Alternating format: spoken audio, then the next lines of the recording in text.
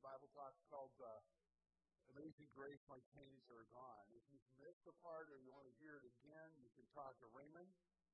He can get you a copy of the CD, a tape. If you prefer to listen to it online or you have a podcast, that information is across the bottom of the bulletin inside there. You can find the address there. It's also one of the funky-looking little boxes that you scan with your phone, and it'll take you to that podcast so you can subscribe to that. Between now and, we've been doing it. Beginning on November 15th, we're discovering and experiencing God's liberating grace as Jesus helps us to break free, break our chains, break free from our past, our hurts, our habits, and our hang-ups.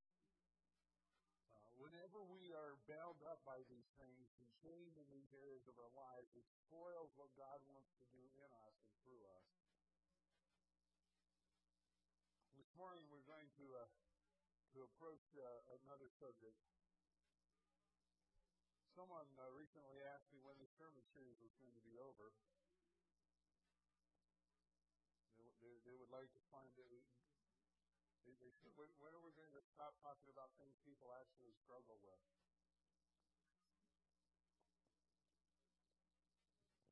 I don't know how to answer that question.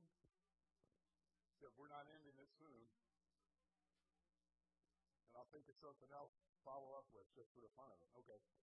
This morning we're going to talk about something else, and I think it is something that whether we like to admit it or not, well, the fact is, none of us want to admit it, but most of us struggle with this.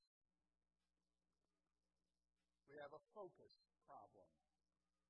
And I don't mean simply with glasses, eyes, with our glasses in our eyes. We have a focus problem. We concentrate on the wrong things, the wrong people. We concentrate on ourselves.